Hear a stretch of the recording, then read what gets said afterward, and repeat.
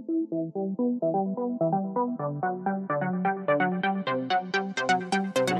everybody, and welcome to the HTML All Things Podcast, episode number 64. How much does a website cost? I'm your host, Matt Lawrence, and I'm joined again by my co-host, Mike Coran. If you've been enjoying the podcast so far and you want to support us, there are a few ways you can do that. You can review us on the Apple Podcasts or on the podcast platform that you are listening to this on. You can also check us out on Patreon. We only have a couple of tiers right now, but that second tier, the $3 tier, will give you a shout out in the podcast, and we will share a link to your website in our show notes. And probably the most important one is just to tell your friends or anyone else you know that is interested in web development that we are here and ready to be listened to.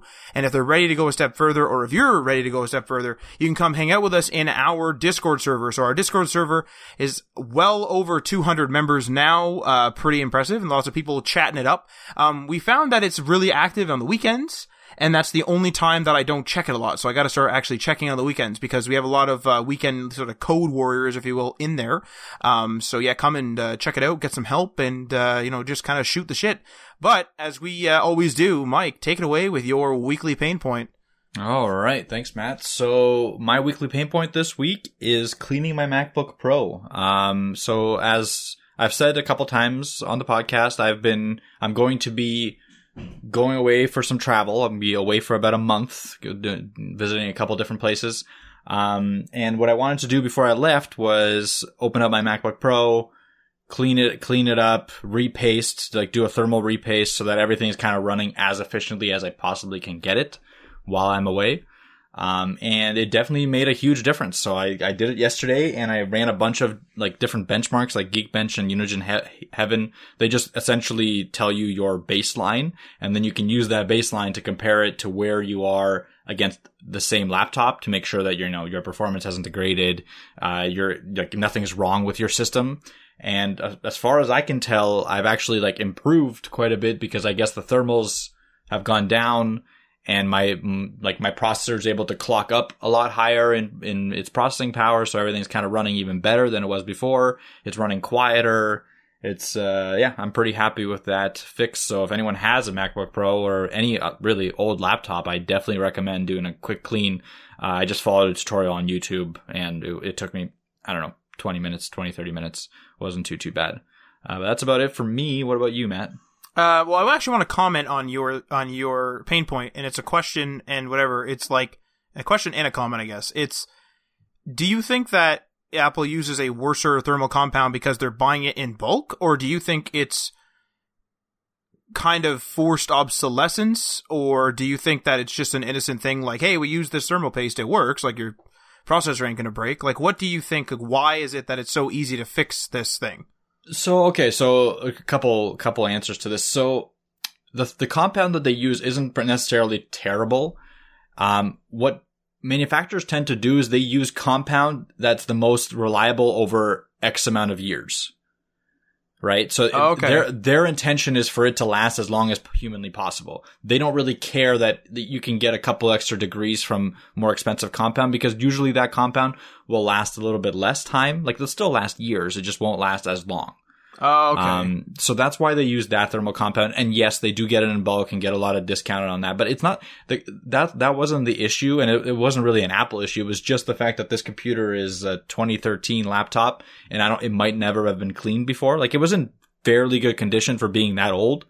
There was definitely a lot of dust, but it wasn't like caked in dust. Like, it wasn't crazy. Like, I've seen some really bad situations with computers. But it's just age. Like, everything, after 3 years, 4 years, your thermal paste will become really solid. It will lose its viscosity, and it will go down in performance. It'll still work. Like, that's a thing. I don't think this one's on Apple.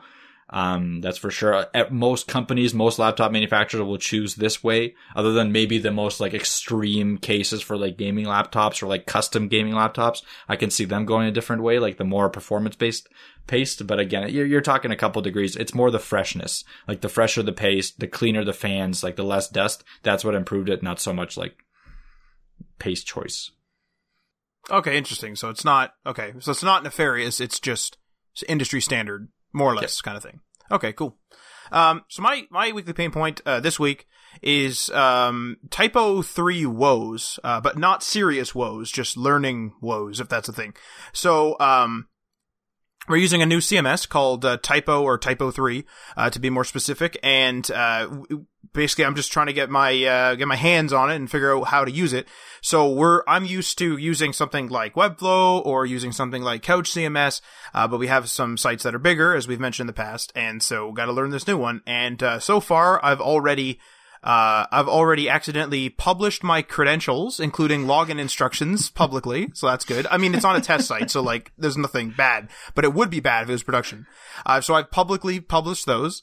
I've locked myself out once, and then I also couldn't find how to update my files, so I broke my SCSS configuration once, and then found out that my plugin that I use for FTP isn't all that reliable, and so that also broke that. So going well in typo land.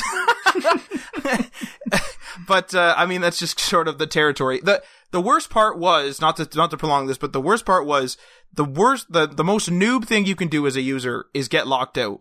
And that was the very first thing I did. Logged in, like, I'm just gonna sit down and log in. I'm locked out. So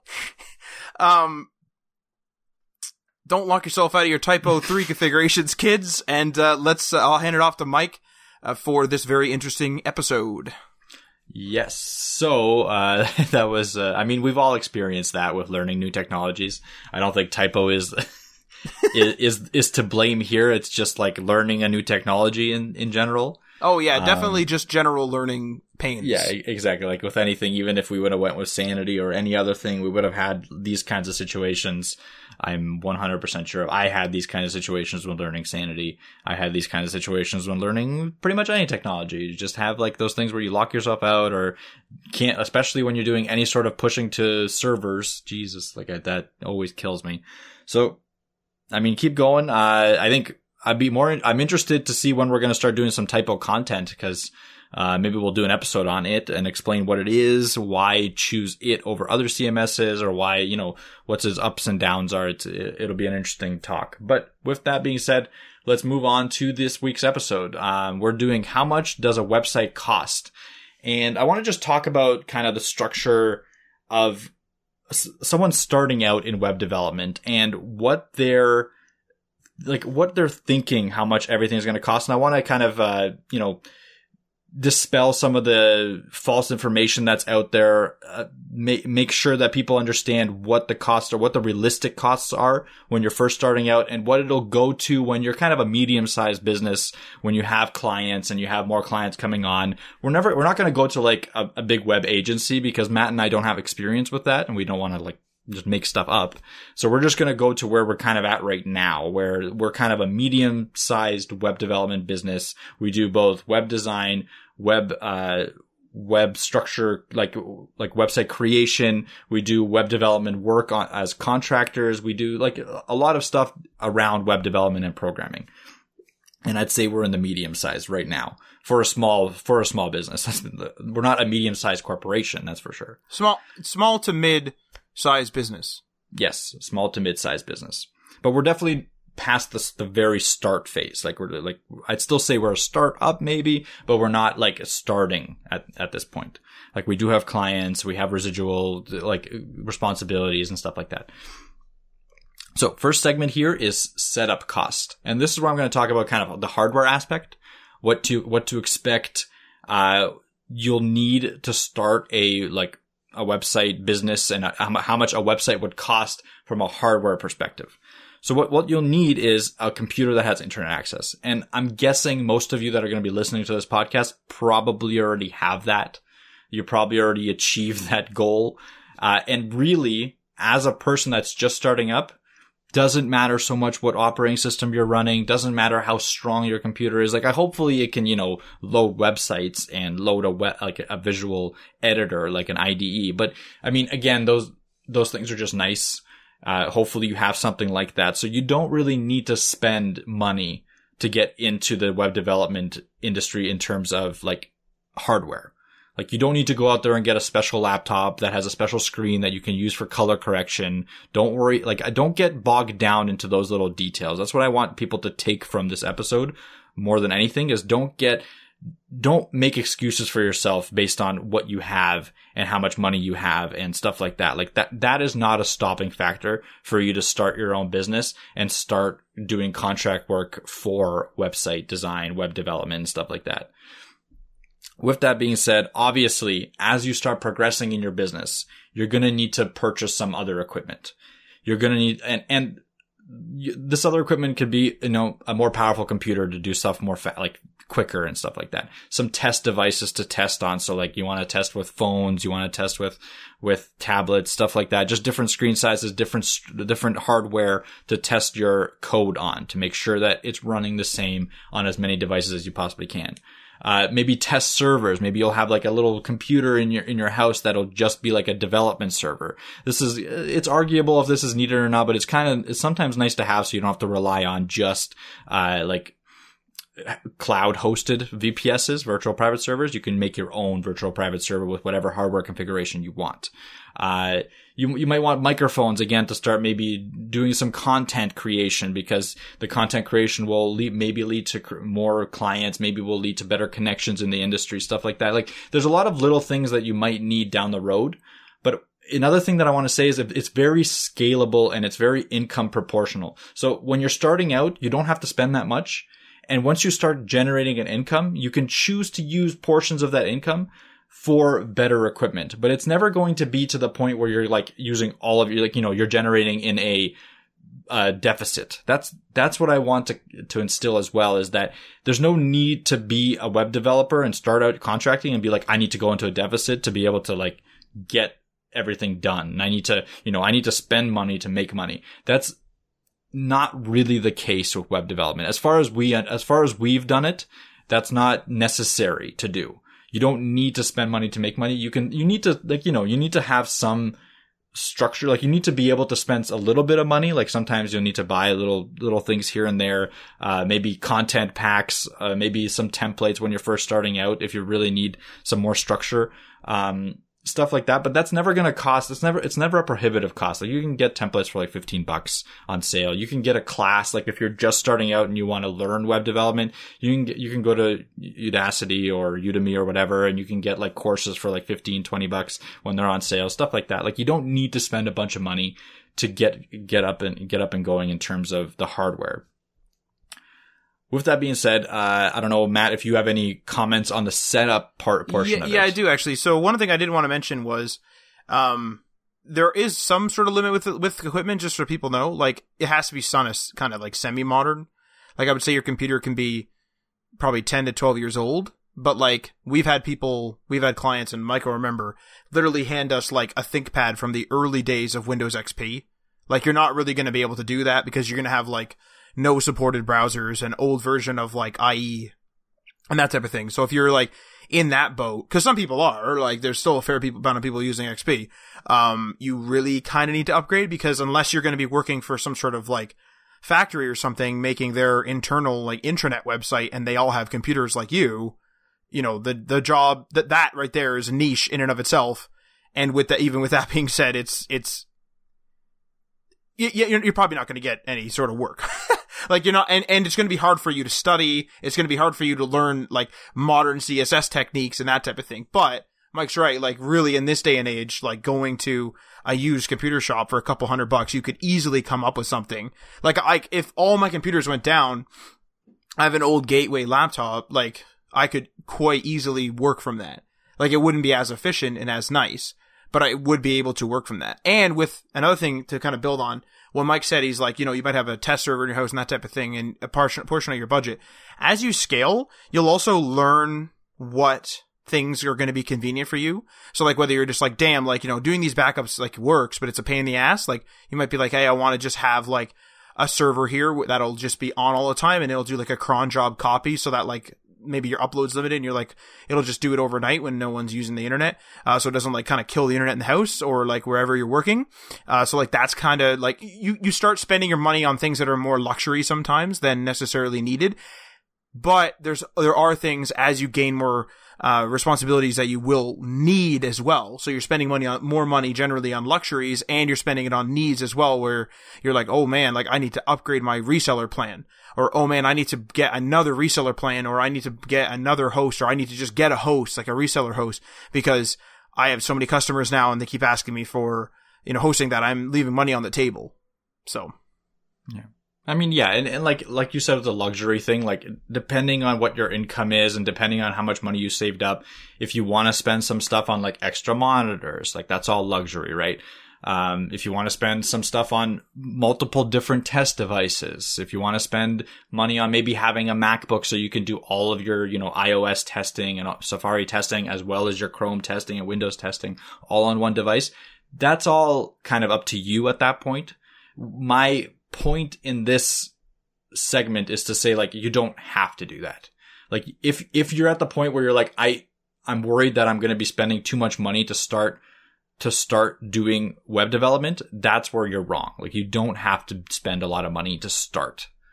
And again, you don't even have to spend a lot of money to continue. It's all very manageable, and it's all under, like, it's not, again, it's not like you're starting and you have to buy a store. Like, you don't have to have a presence, like an actual physical presence.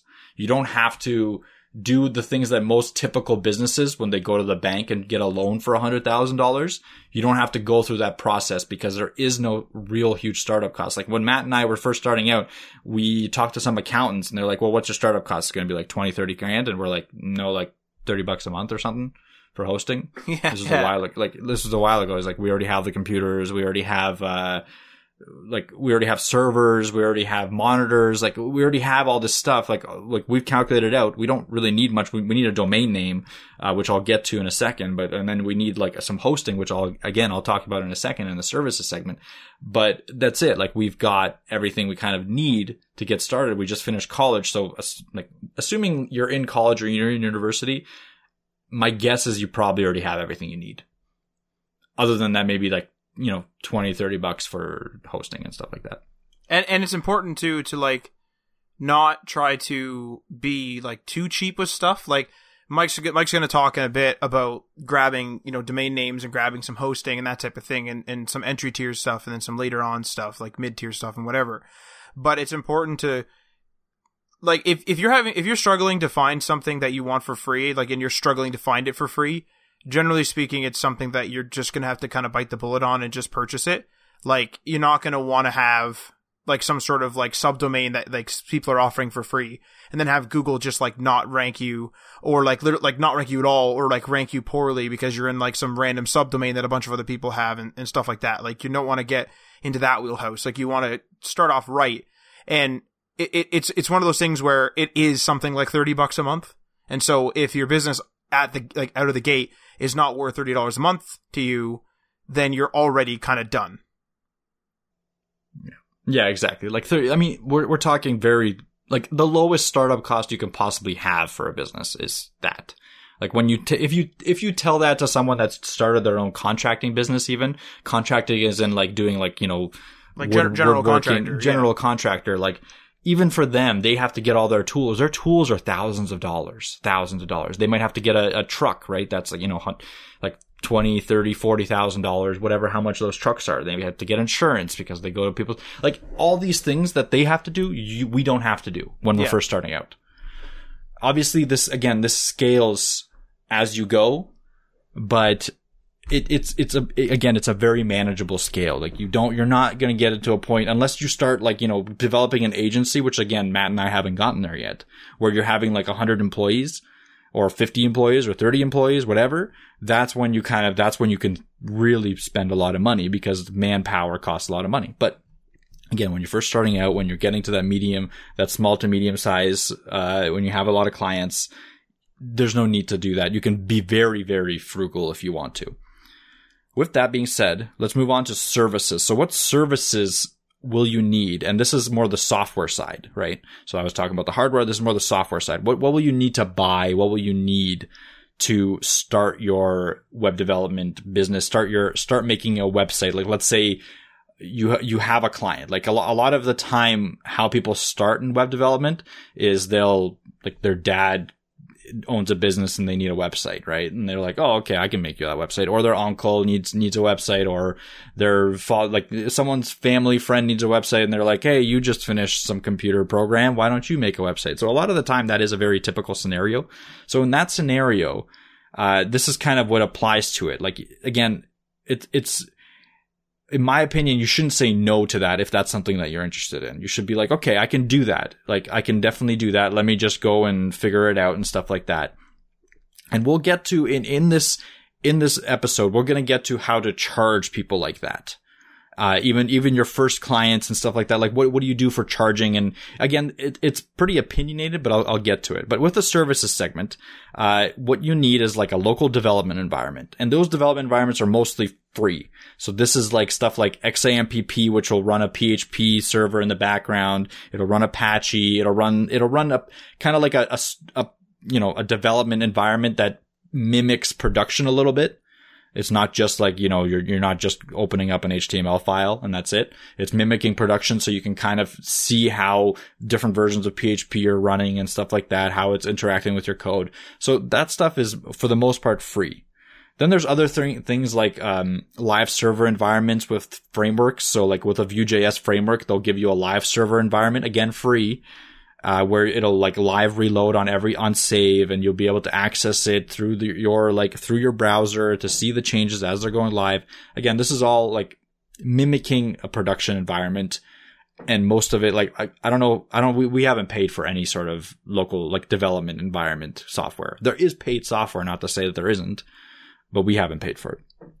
So for production, so let's say you've built the site and now you want to host it. You're at that point. Also, again, the costs are very scalable, and they scale, and I want to point this out right now, from $0 a month.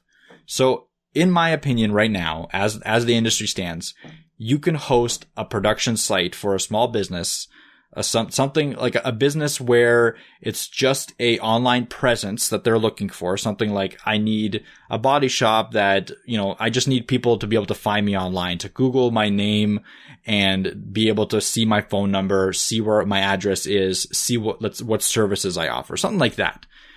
For that, you can do it for $0 a month with services like Netlify, GitHub Pages, and stuff like that. Like there's a couple other ones that I don't remember, but I mostly just use Netlify. It is able to host just basic HTML, CSS, and JavaScript. It can't do the PHP side of it. So if you have like a WordPress, that won't work for you. If you want to CMS a WordPress, you won't be able to do it for free, but it's very cheap too. Like, if you wanted to do WordPress, you could probably get away with something that's like $5 a month. Or, actually, you can also use something like 000 Web Host as well. Right. Is that free? Is 000 Web Host free? Like, or at least years ago. Like, I'll just even double check it right now. Yeah, double check it. But like, for sure. Yeah, like it was the thing that I used for WordPress like years and years and years ago. To do some testing. Yeah, here we go. Zero cost website hosting with PHP, MySQL, and cPanel, and no ads, $0 a month. Perfect. So again, for smaller websites, in my opinion, and this might be a controversial thing. Like, I don't know, I don't mind that. If you're a more seasoned developer and you've done many different projects and you've tried this out and you've proven that it doesn't work, let me know. And again, I'm talking smaller sites, like small sites where I don't anticipate the traffic hitting, even the thousands a week. Like, I don't think it's ever going to hit that. I think you can host it for free, even in a production environment. And I think that that's okay, especially with the new services like Netlify, because they're very fast. Like, it's a very good service. It has DNS attached to it for free. Again, it has it attaches to your version control system, so you can update stuff without even having an FTP connection, which is nice. It has a lot of really nice, like, things that you would be like, wow, I can't believe this is a free service. And it definitely has that. Now, it has some downsides. Like I said, it can't do the PHP hosting as far as I understand. It has some downsides in that it was just introduced recently, where build time is now going to be billed. So you're going to get 300 minutes or 350 minutes of free build time. And after that, it'll start charging you per minute or per another 350 or something like that. It's not much, but they'll start charging you for building. And what build time is that if you use a framework, and this only really applies to frameworks, this doesn't apply to just basic static HTML sites, and they do like npm run build, that time that the server is running that build will be accumulated. And so they'll start tracking that time. And if you do more than 300 minutes of that time a month, then they're going to start charging you. So that's a new thing that they've just added. So be careful if you have a site and you're constantly doing builds. That's something that you kind of have to take into account now. I think for most people, 300 minutes is more than enough, because their machines are pretty powerful. And most of my builds take anywhere from 30 seconds to, 2 minutes is the most. And I only build when I have something new in master, essentially. So I don't do too many builds. But for a larger website that's constantly dynamic content, especially if it's server side rendered content, or it's a static site generation content that we talked about in one of the previous episodes, that would be something that would be concerning for me, because every time the CMS gets updated, a new build would have to kick off. And if that's getting updated on a daily basis, you're gonna feel that 300 minutes hit you pretty quickly. And also, with that even being said, that's kind of an attestment to maybe you'd want a local environment. So if you're learning the build process, you never set up the environment to build, and then you're also rapid fire pushing changes, you're the front end, the UI guy, and so you're just let's try Flexbox here. You're trying to fix up the UI, so you're constantly pushing little changes to kind of finicky with it. You don't want to be building constantly in the cloud. You'd want some sort of local infrastructure in some way, so that it's okay, I actually saved some money here. Yeah, I fully agree with that. I didn't even think about that, because a lot of people do their development on Netlify. But again, yeah, I would recommend doing it in a local environment that mimics a production environment as much as possible. There's another thing called Docker, which is, again, another free service.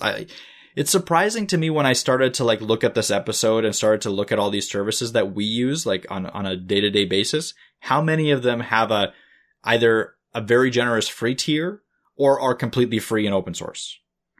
And it boggles the mind, because there's a certain point where like Netlify, they went in and they've adjusted their payment scheme, right? With that build time.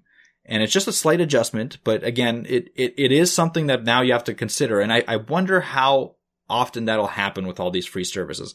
As the web industry matures and bigger companies take over, I'm interested to see, and this will be a larger topic that we'll maybe discuss in a future web news or something like that, but I'm interested to see how free all of a sudden will migrate to more expensive and more expensive, to the point where maybe this podcast episode will be obsolete.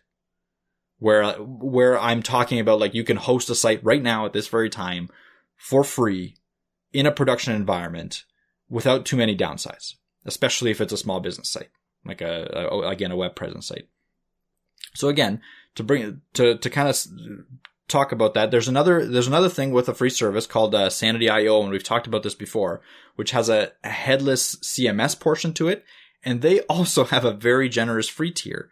So again, if let's say your Autobody site needs to edit their about section, needs to edit their contact section, needs to edit their homepage a little bit, their services, they need to change their pricing on their services every once in a while, you can hook them up with the Sanity.io free tier.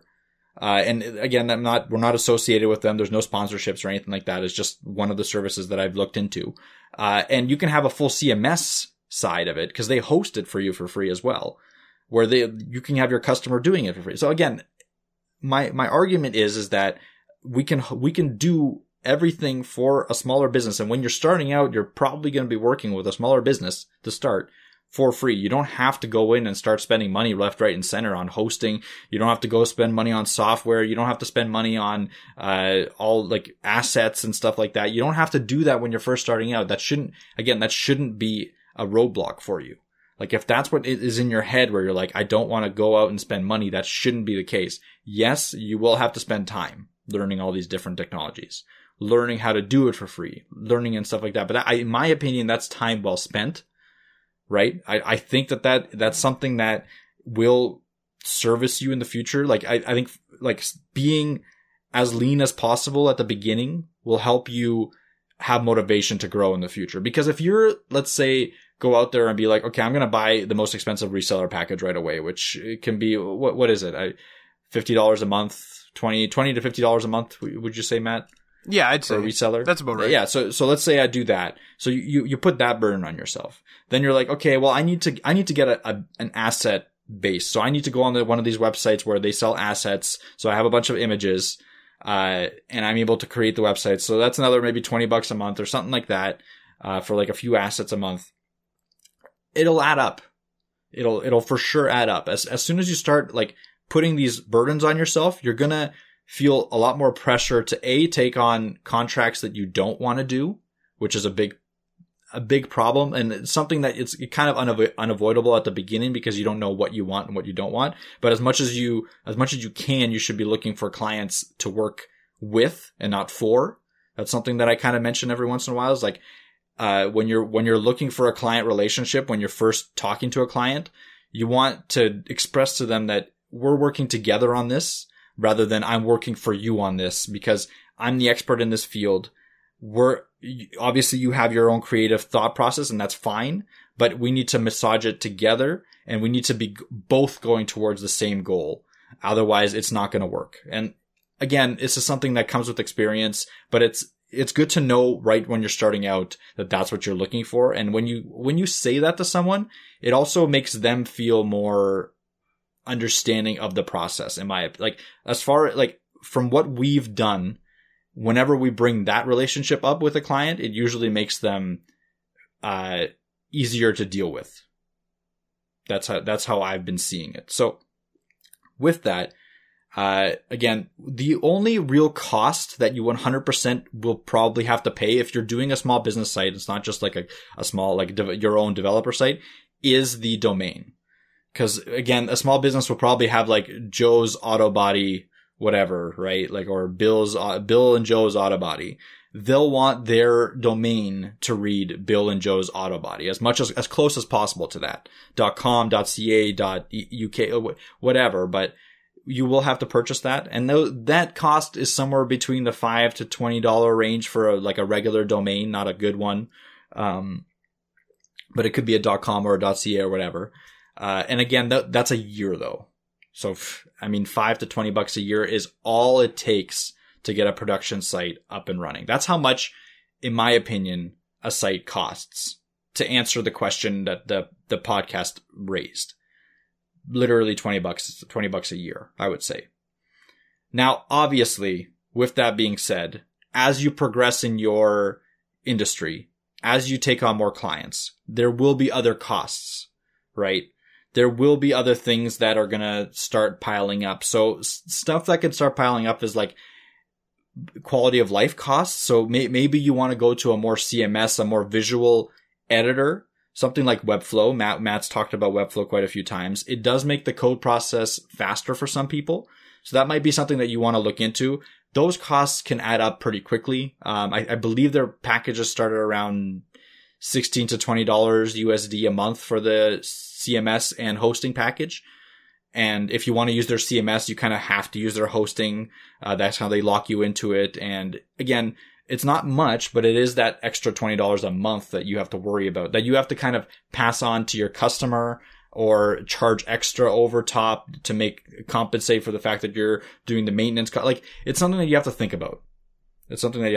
Then email services. So let's say Bill and Joe's Auto Body Shop wanted email and they chose Netlify and the free tier that I was talking about, and they wanted their email to say billandjoesbodyshop.com.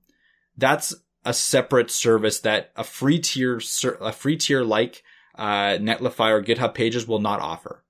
So what you'll have to do, if they're not okay with going an @Gmail or an @Live account, which is free, if they're not okay with that, they want their domain to be their email, to be more professional, which is fair. A lot of people will want that. Is you'll have to go to something like a Google or an Outlook solution or an Office 365 solution, which on average is about $5 a month per email, around there. Give or take $1 here and there, depending on Canada, US, stuff like that. Which again isn't cost prohibitive, but again, it's another cost that you have to add to that free that I was talking about.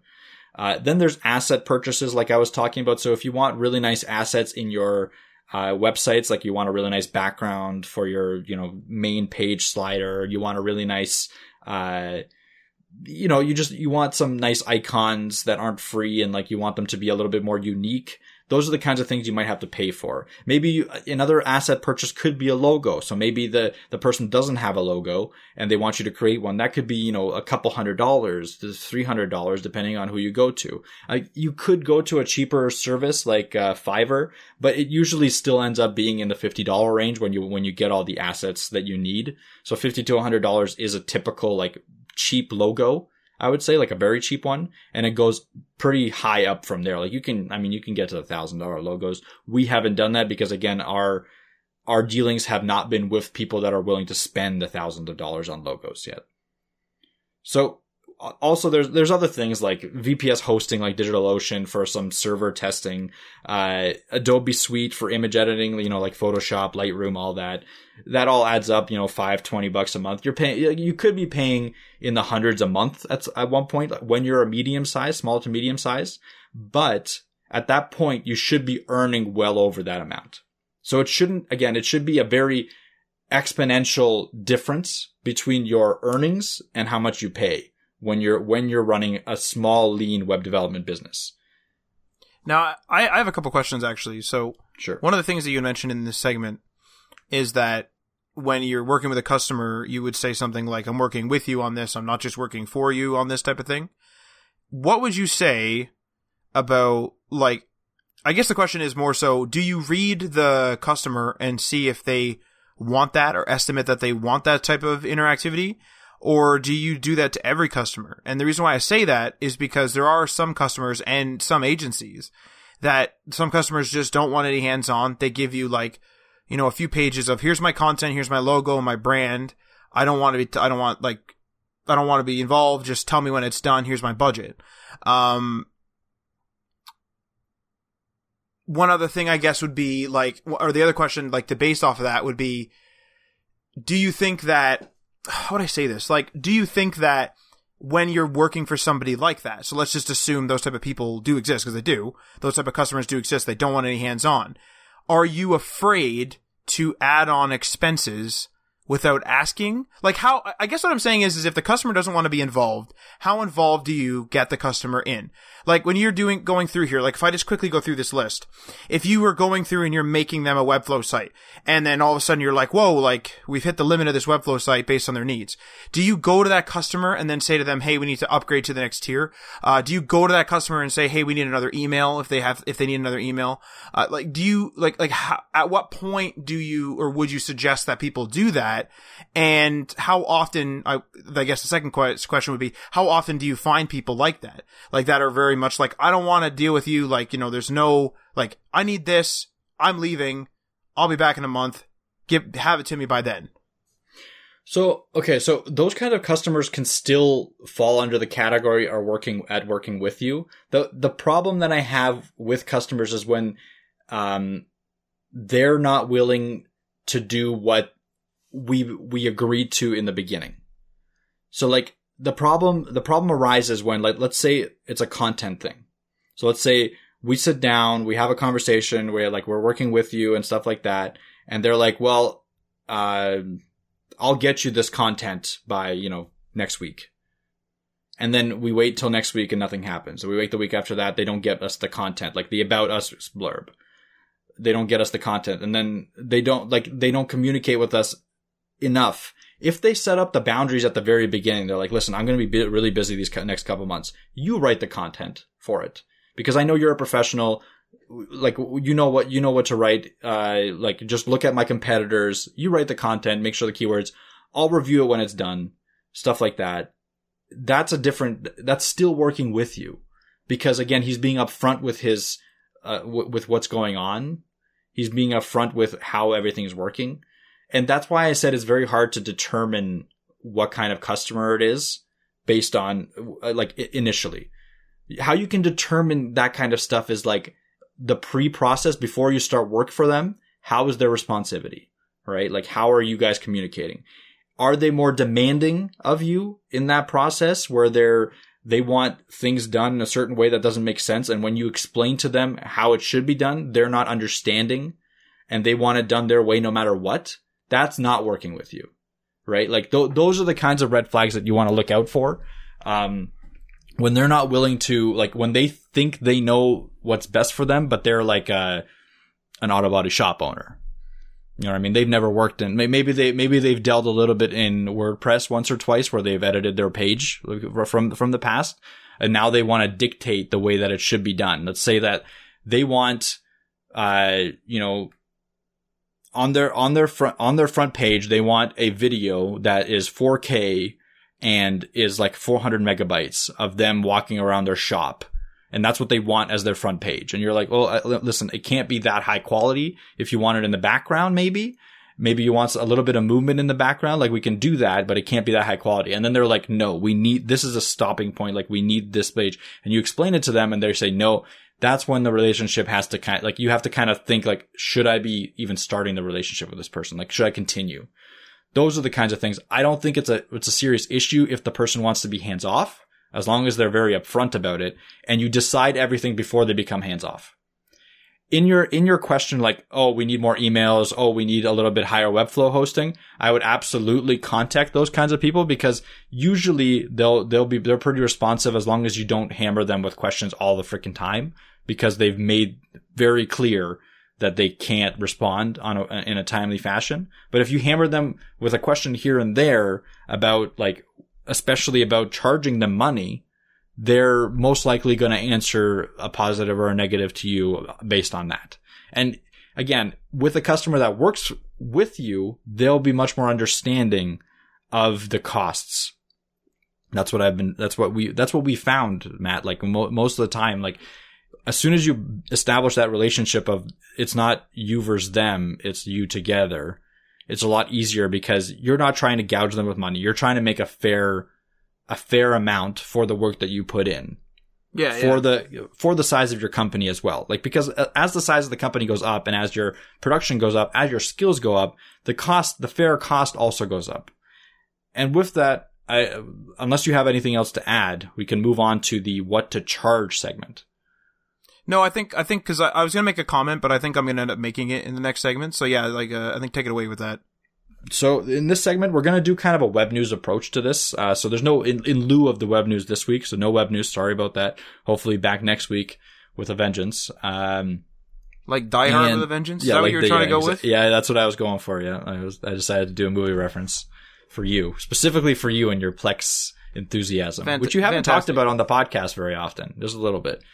Matt is a Plex enthusiast. A Plexpert, as they call them. Like you could probably have a separate podcast where you just talk about Plex and you'd have enough for like a weekly content, which is good. I mean, put it this way. My first Plex, was on a Raspberry Pi 2 and not like Model B or whatever, like the first Raspberry Pi 2, and it ran fine. Yeah. Like I got like a special USB adapter that like regulated power to an external drive so I could keep like an external portable drive and not have another power. Oh yeah. Yep. Yeah. Well, there's a little tidbit about Matt that maybe not all of you knew. Plexpert. So with this segment, we're going to be talking about what to charge, and why it's going to be a conversational one is because it's a very objective thing. And usually how we approach what to charge is very conversational. It's not like a formula, which some people think it is. Like some people, I know some agencies for sure do it by formula, but as a smaller business, especially when you're starting out, it's impossible to do that. It's not, I wouldn't recommend it because every client is going to have a different approach to pricing. And you have to approach them differently to it, in my opinion. So, and again, this varies very greatly between starting out, when you're first starting out, and a medium-sized business where we are right now. So in the beginning, a lot of people say like, oh, you should take on free work, like take on as much free work as you possibly can, get your profile built up, get your contacts built up and stuff like that. And that is a valid way of doing it. And I think like that will work. But in my opinion, I lean towards giving good discounts rather than charging nothing. And good discounts could be very cheap. Like you could be doing sites in the $500, $200, even $200 range if they're really simple, which isn't a lot.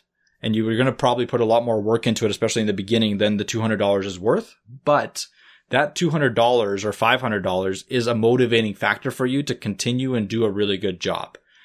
And as a motivating factor, and some people don't need it. Like I said, for some people, the free method might work and that's fine. But for a lot of people, I know that extra motivation of having that money that someone paid, because it's still like $200 is still money. Like it's still quite a bit of money for people. Like there are people, have to go into their pocket.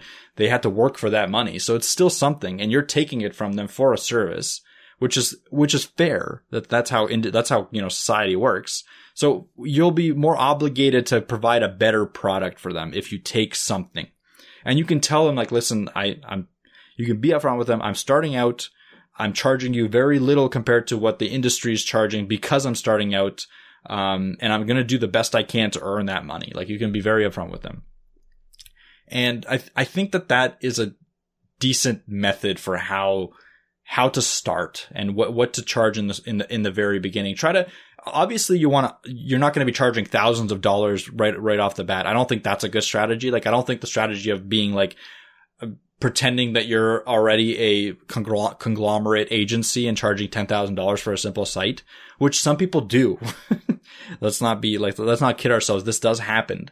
I don't think that that's a good way of going forward, because what's most likely going to happen in that scenario is you're probably not going to be worth that cost. And in the end product, they're not going to get that value out of it, and they're not going to recommend you. And what you really want from the very beginning is that recommendation. You want people to be able to, go to their friends and be like, this guy did a really good job. He was very reasonable in pricing. He was just starting out and he did a really good job.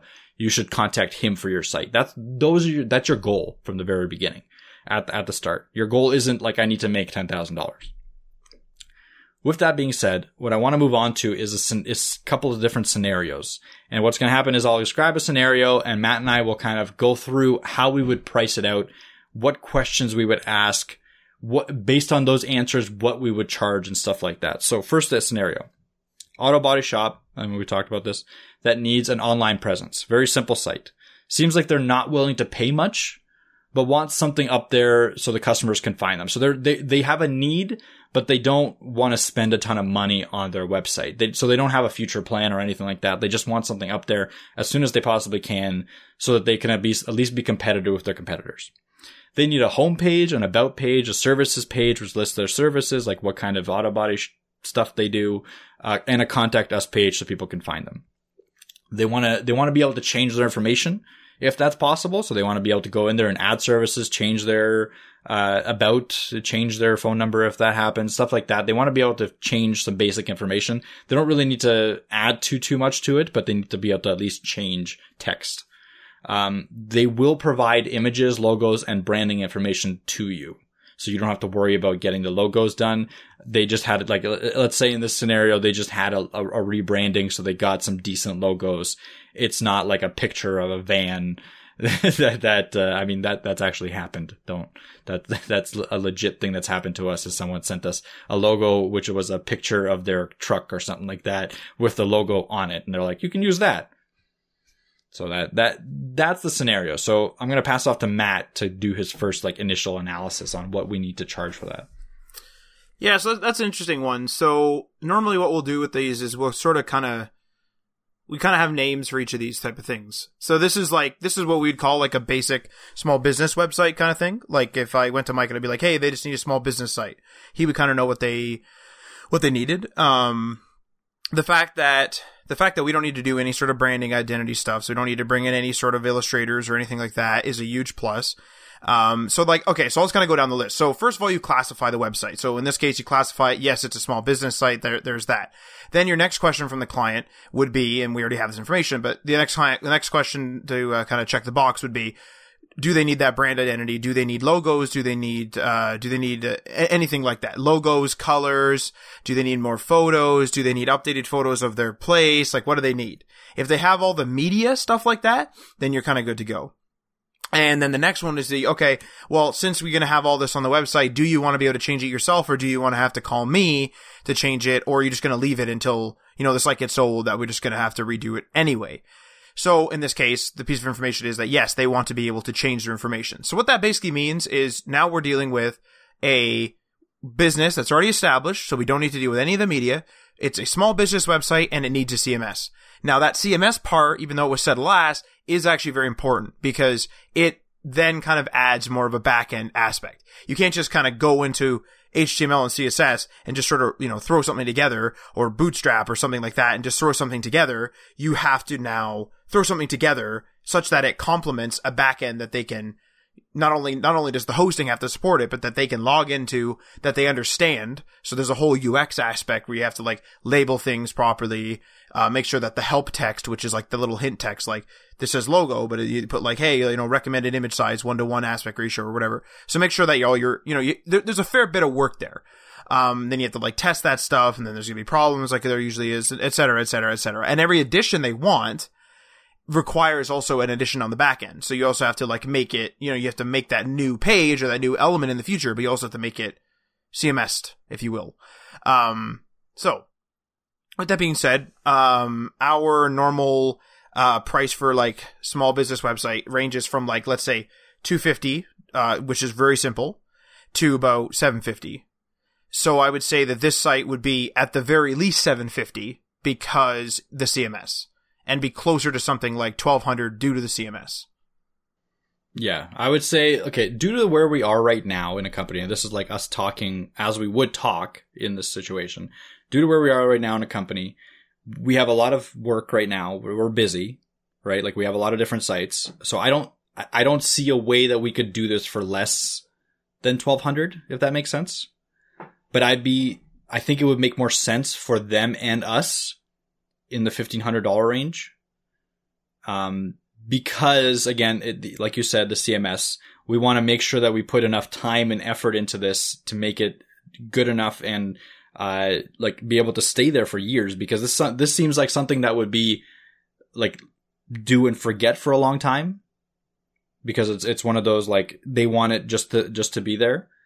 And in general, it should build equity as it goes, because it should build, again, search terms as it goes. So I think it will generate income, not right away, but it will generate them income because they will be fine. Because according to this, they don't have a web page right now.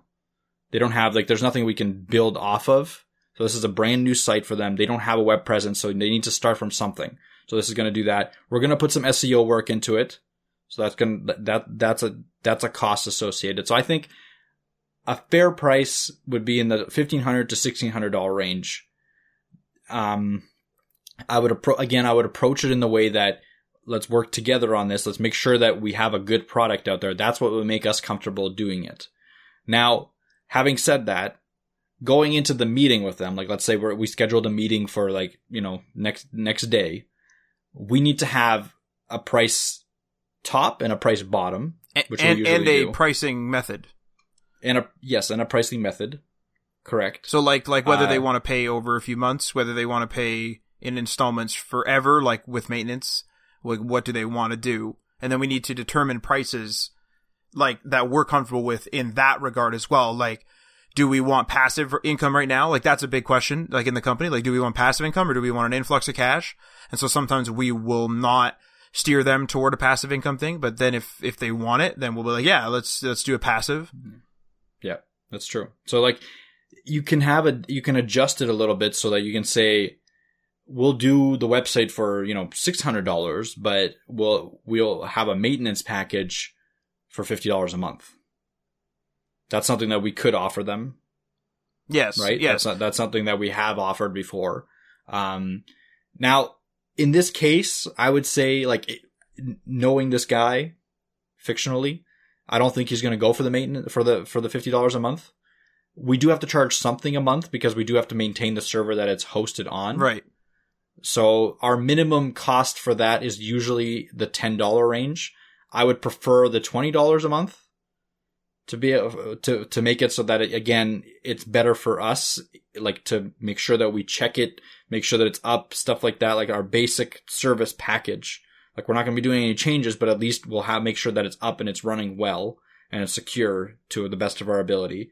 I would say the $20 a month, $1,500, $1,600 in that range for the bulk amount.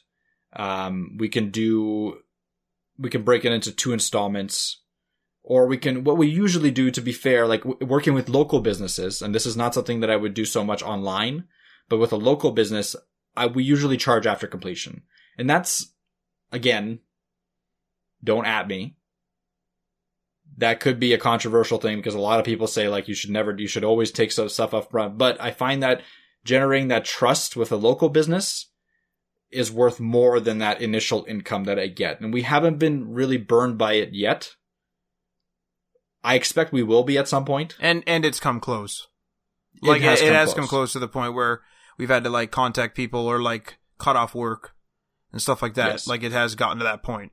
Yeah. But I'm still okay with doing it. Like I think that the pros outweigh the cons right now I agree as long as like in this particular scenario, yes. But if it was something ridiculous, like, hey, we need like a bunch of VMs and we need like a VPS and we need all this stuff and it's going to cost us, $100+ a month in terms of expenses, at least, like end up like $100+ and up, then it's like, whoa, okay, at the very least I want 200 so I get a couple $100, couple months. Yeah, yeah. Exactly. Yeah. Like to cover expenses. I fully support that. Well, we haven't had that too often yet. But regardless, that's where I would go in. So I would go into this meeting with this, about my what I want and what I think is fair is $1,500 up front, or not up front, sorry, for the cost of the site, and $20 a month after the first 3 months of the site being up. So give 3 months free. After the first 3 months, let's do $20 a month. Having said that, I know that this person is fairly stingy and could balk at that, could be like, whoa, that's way too much. I would explain to him that my reasoning, again, I would explain to him everything that I've already said, like we need to work together on this. We need to put as much effort as we can into this. Again, we're very busy right now. We need to be able to make it so that it's worthwhile for us. This is how much it costs. But because like we know you or whatever, like we're giving you a good deal, I am willing to go down to something in the realm of $1,300 to $1,200. I think. Like the $1,200 that you mentioned as being reasonable, I'd probably be willing to do it for that. And then if they're balking at the $20, I would settle for the $10 at the minimum. Yeah, that's actually a really good kind of segue into what I was going to say is, if you noticed at the beginning there, like Mike and I obviously had different price ranges, but like we weren't too far off. And that often happens. Like, I'm usually lower, but like not always. Sometimes Mike's lower than me. And so we almost like to come up with that high and that low number. We often bounce each other's like, justification for our price range off of each other, because sometimes I'll be like, well, I already have an interface just like this.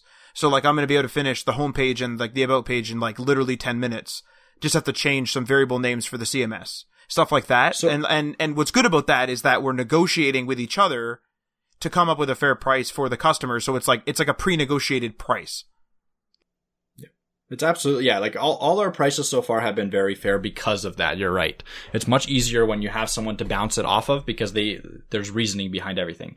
Having said that, with your, like, I can make this in 10 minutes thing, it does warrant, like, it does play a factor into this, but you spent significant amount of time creating that template. Very true. Very true. Yep. And not only that, you've spent a significant amount of time making your craft better and better and better.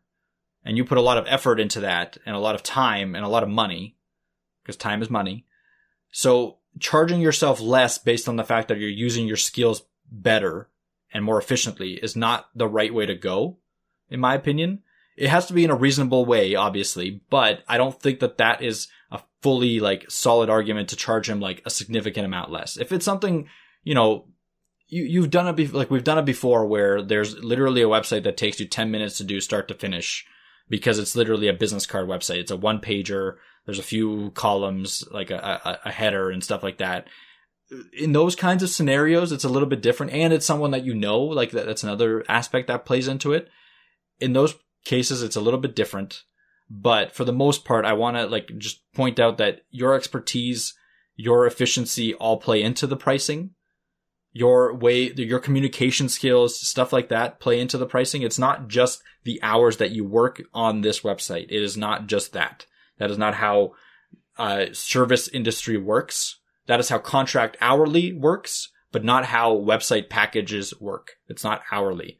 That's not how you negotiate. It's based on quality. It's based on what is being asked.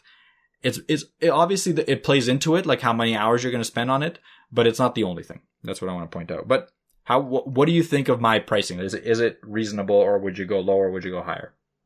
I think it's reasonable. I think that I like that, like, your low end is the same as my, like, what I was saying, like, around there.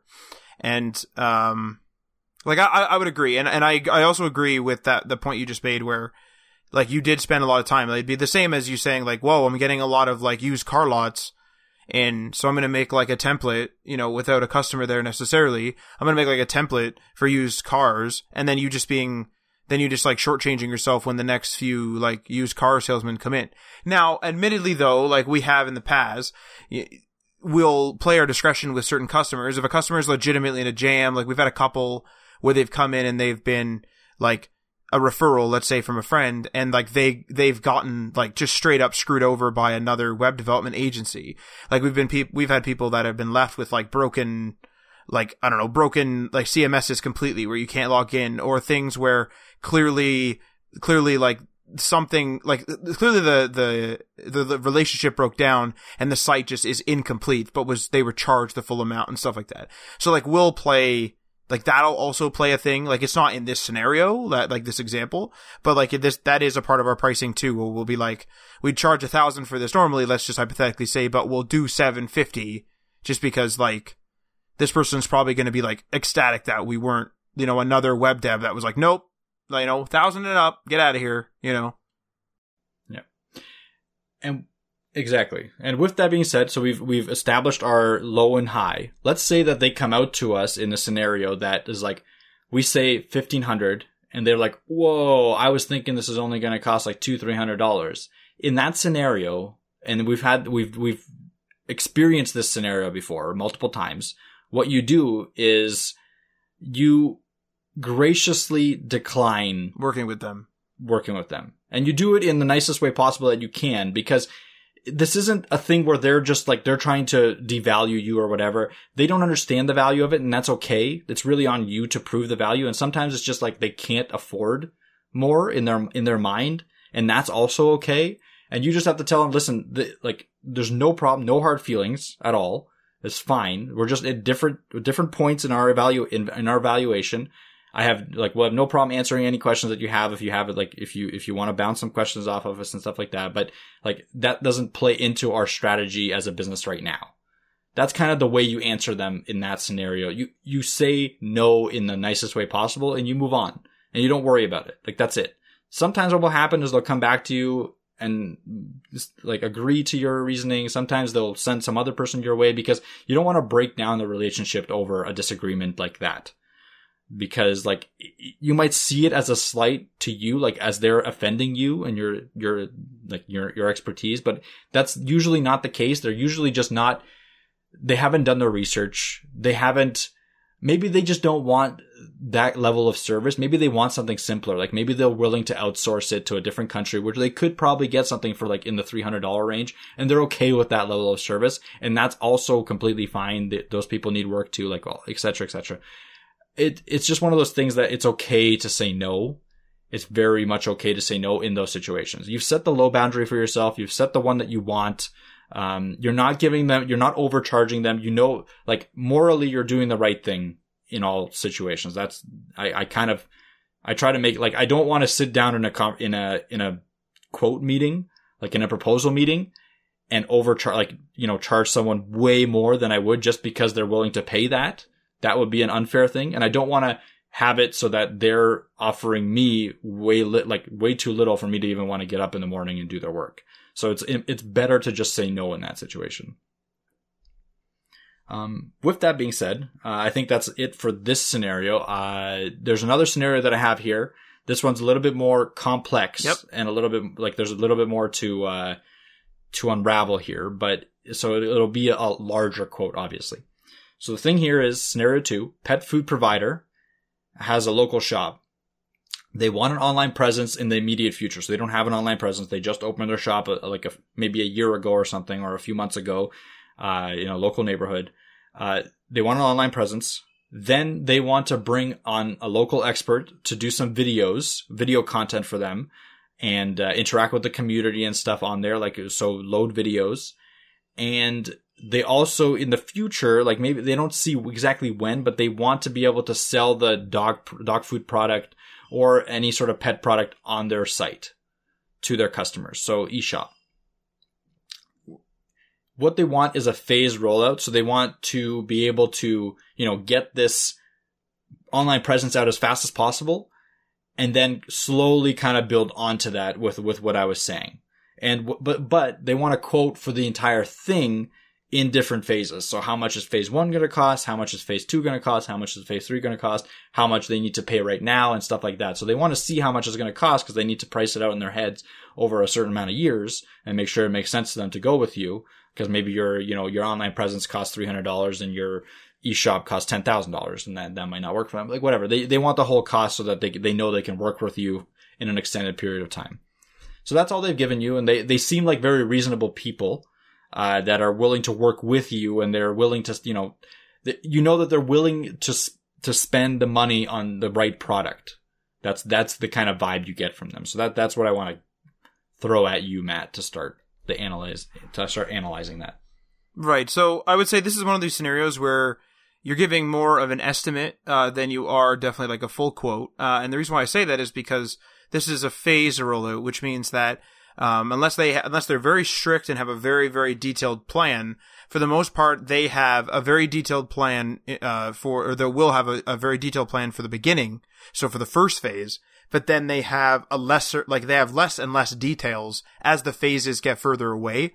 And so as a result, you might be like, oh, we'll just embed YouTube videos. But then when you get to that point, they'll be like, no, we don't want it on YouTube. We want it all hosted by us, for example. And something as simple as that means you need more space on your web server. You need to make sure your CMS has an uploader, et cetera, et cetera. So how you break this down is you take kind of apart the phases and you say, okay, phase 1, what is it? And you do the same thing like you did in scenario 1. So you say, like, what is phase 1? Is it informational? What is it? So in this case, they just want a business card that probably doesn't even need a CMS. So you're like, okay, this is a business card website. And then you go to phase 2 and you're like, okay, what are we adding onto this?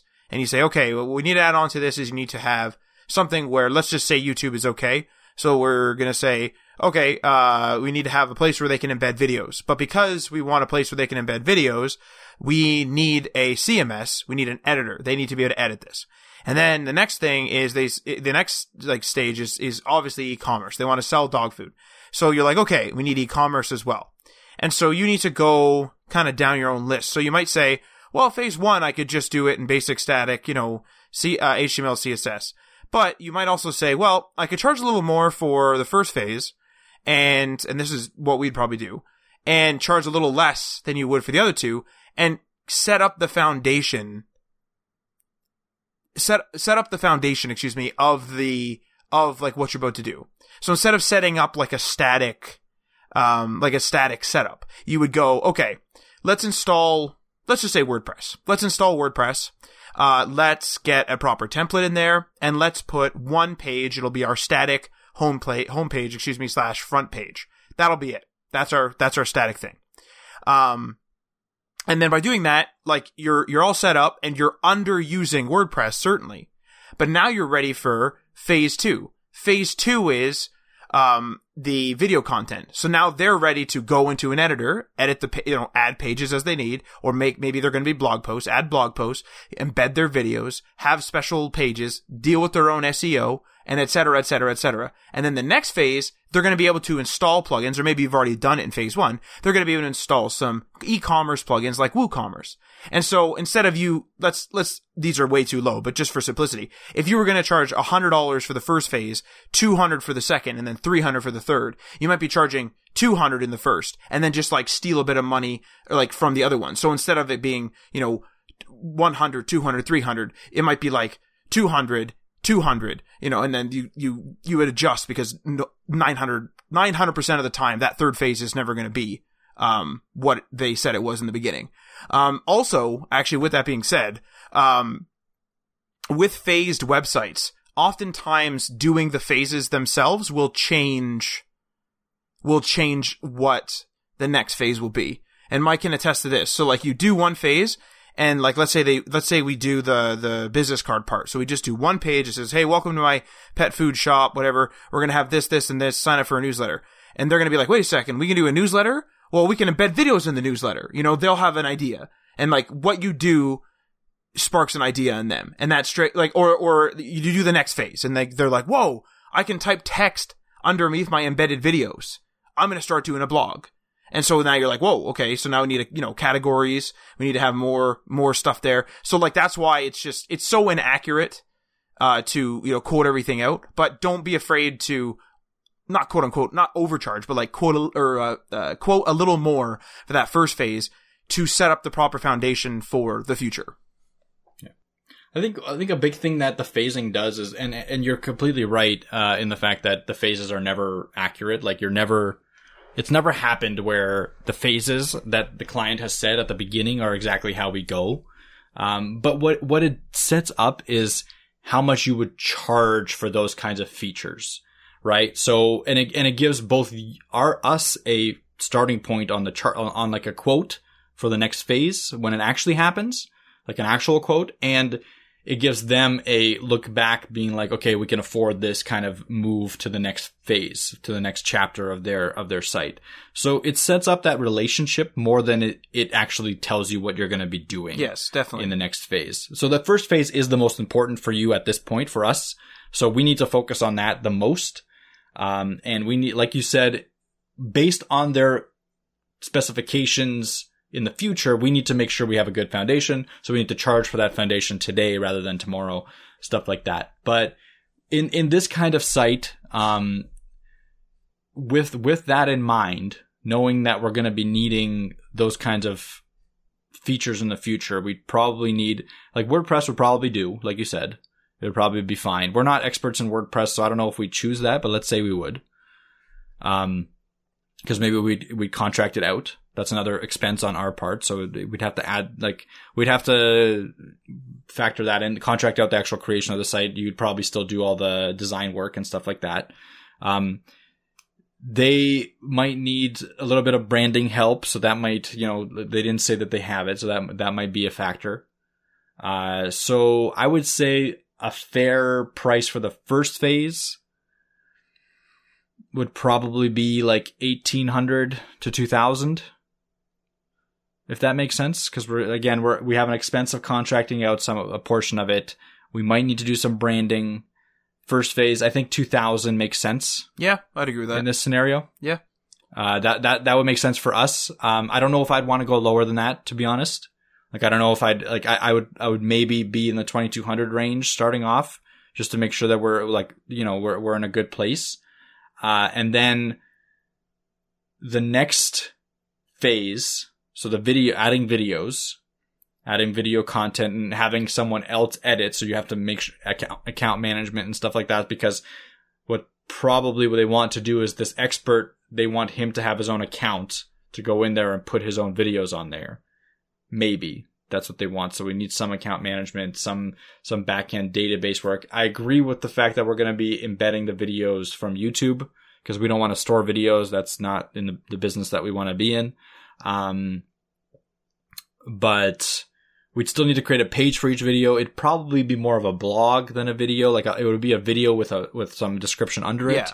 I would assume, not just a video. So we'd need to take that into account. It'd be like a video post where every single blog post under that category or whatever would have an embedded video and then an optional, like.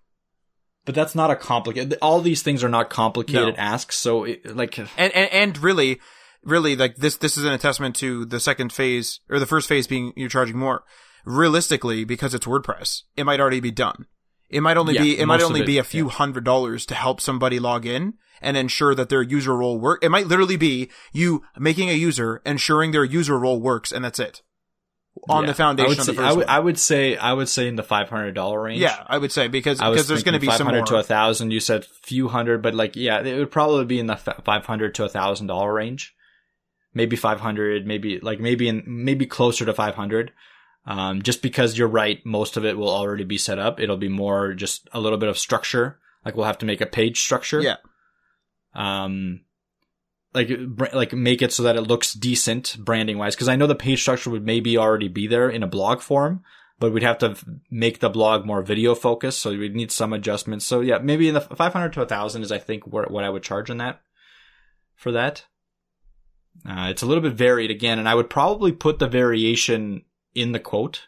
Yeah. Because again, it's a future thing, and we don't know all the variables yet, and we'll only find them out after we do the first phase. So I'd probably put that variation in the quote. Now for the third phase, we have e-commerce, an eShop, e-commerce, and let's say they want the e-commerce to be local in like. They might not want to use a third-party service. They want to use a WooCommerce add-on or a plugin. Right. Like, they don't want to use Stripe. They don't want to use Shopify. Yeah. They want to use, like, it's definitely like an e-commerce plugin. Like, I'm not handling credit cards. No, we don't handle credit cards. But like, WooCommerce is like in-house in that it's installed on your website, and your instance of WooCommerce is your instance. Yeah. And you have to do all the styling yourself and stuff like that. To a certain degree, like not all of it, but a lot of it yourself, and you have to train them on how to add items and a lot of other stuff. Like we don't have a lot of experience with e-commerce, to be fair. We have quoted some e-commerce sites. So based on those quotes, I would be charging probably in the $2,000 to $3,000 range. Yeah, I think that's fair, because e-commerce, like, first off, you're gonna have to train these people. Second off, they may actually get you to put in, like, if especially if you have to train them, they're going to be very slow. And so a lot of the time, because all these phases have gone by, possibly years have gone by, and they have, accumulated a fair bit of products. And so they maybe even want you to go and take the pictures and put it up for them. Or even if they have the pictures, it's still data entry, and it's still quite a bit, not to mention training them, not to mention they will ask questions in the future. Yes, and not to mention this is in the future where your value could be higher. So you have to take that a little bit into account. It doesn't have to be a very direct line, but you have to take it into account at least a little bit, where what happens if this is 2 years down the line and you're charging $10,000 per site at this point? Because again, you have the expertise, the site's complexity goes up. You don't take on those little sites anymore. You leave them for maybe like a third party that you contract them to. Like, you don't do this kind of work anymore. So if that's the case, you don't want to be unincentivized to continue working with them. So you have to kind of build that a little bit into the quote. You have to make sure that it's worth it for you to, do it and be like, obviously you're probably going to do it because you've signed like an agreement and you have a relationship with the person, but you want to make sure that, again, you want to wake up in the morning, sit down and do this thing, and you're not like, this isn't bringing you down. This isn't something that's actually costing you more money than it is making you. So yeah, I would say in the $2,000 to $3,000 quote would be fair right now for that. In my assumption, it should be more.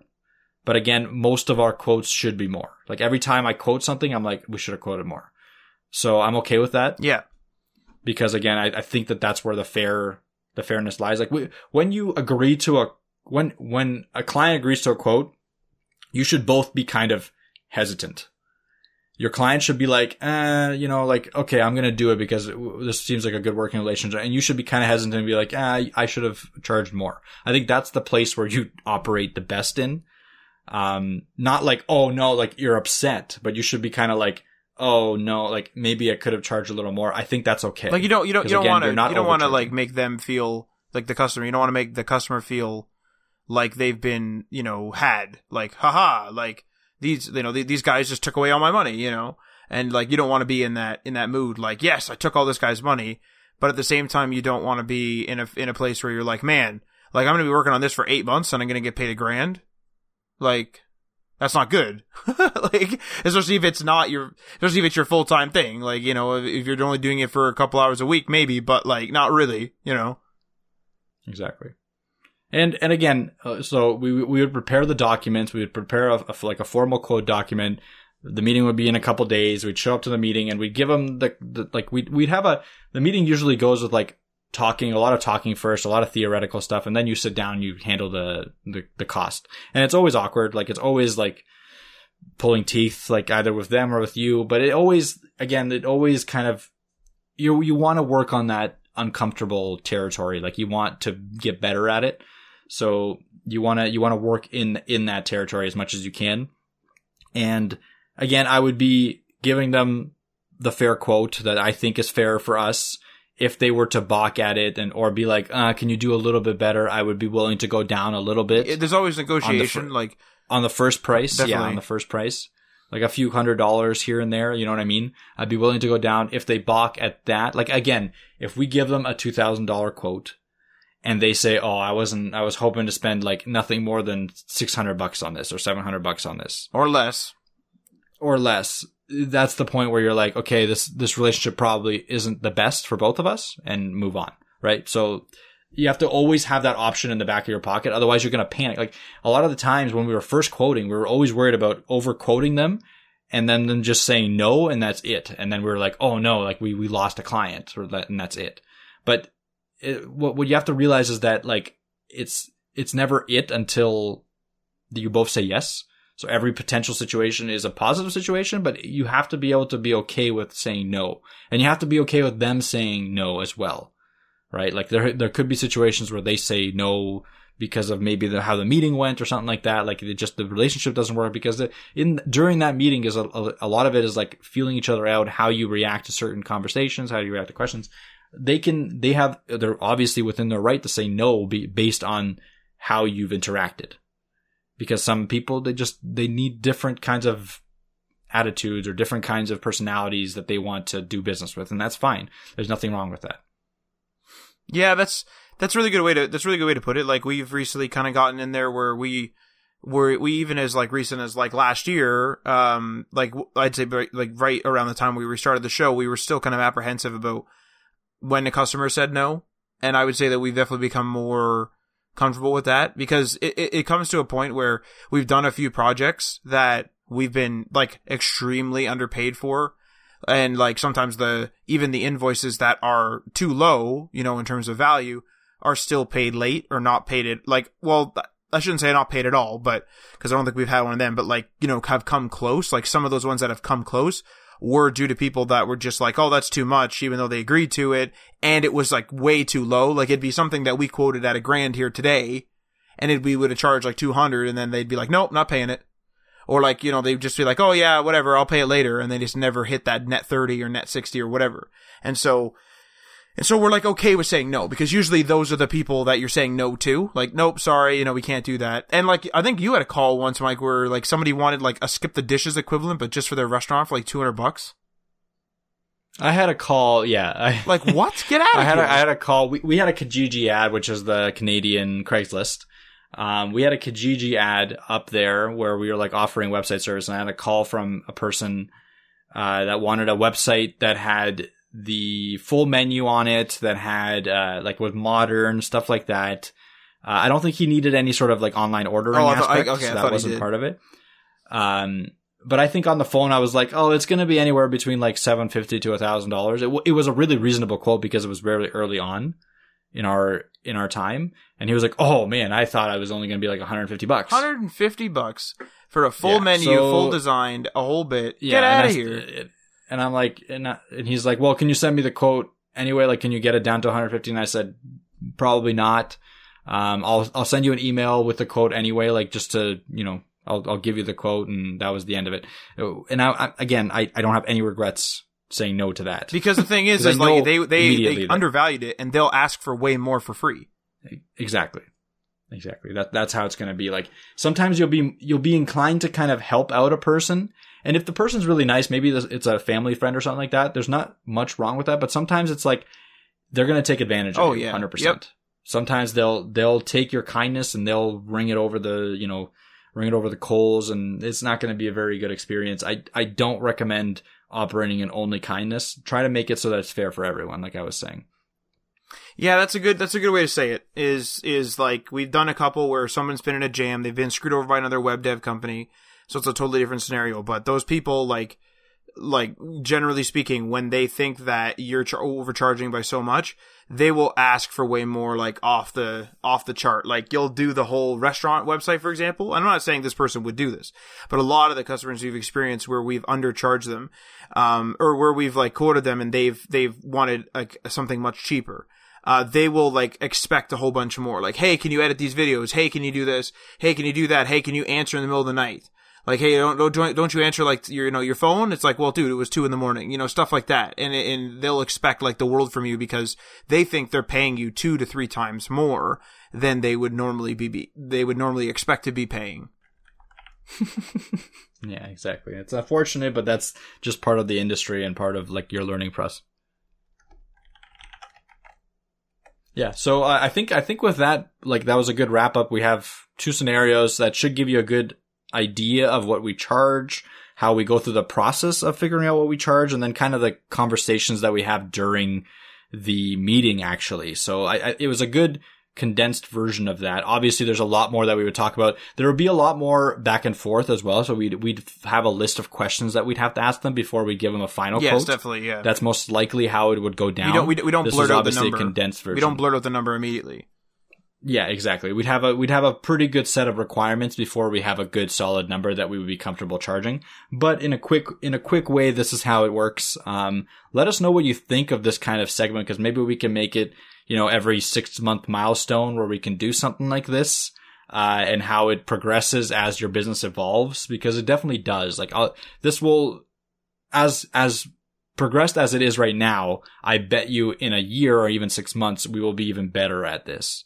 And better and better. And I think if people like it, let us know. Like, you can, again, add us on Twitter or talk to us in our Discord server that Matt was mentioning. It'll be in the show notes, how to join it. And just let us know what you think of a segment like this. And if you want more like real conversations about whether it be fake or real projects, we can definitely do that for you.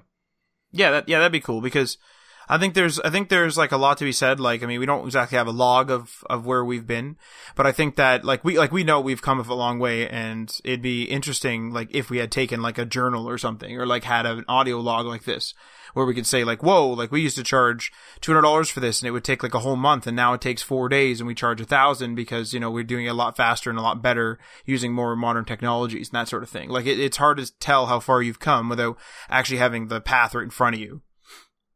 So, cool. Well, I think that kind of concludes the episode, unless you want to add anything else to that, Mike. Nope. Concluded up. Alrighty, well, thank you for listening, and make sure you do not miss an episode by subscribing on the platform of your choice. You can follow us on the socials via @HTML All The Things. That's on Facebook and Instagram. You can also follow us on Twitter via @HTML Everything. We are on Medium, and we're on GitHub. And we're also on Patreon. That's patreon.com/HTML All The Things.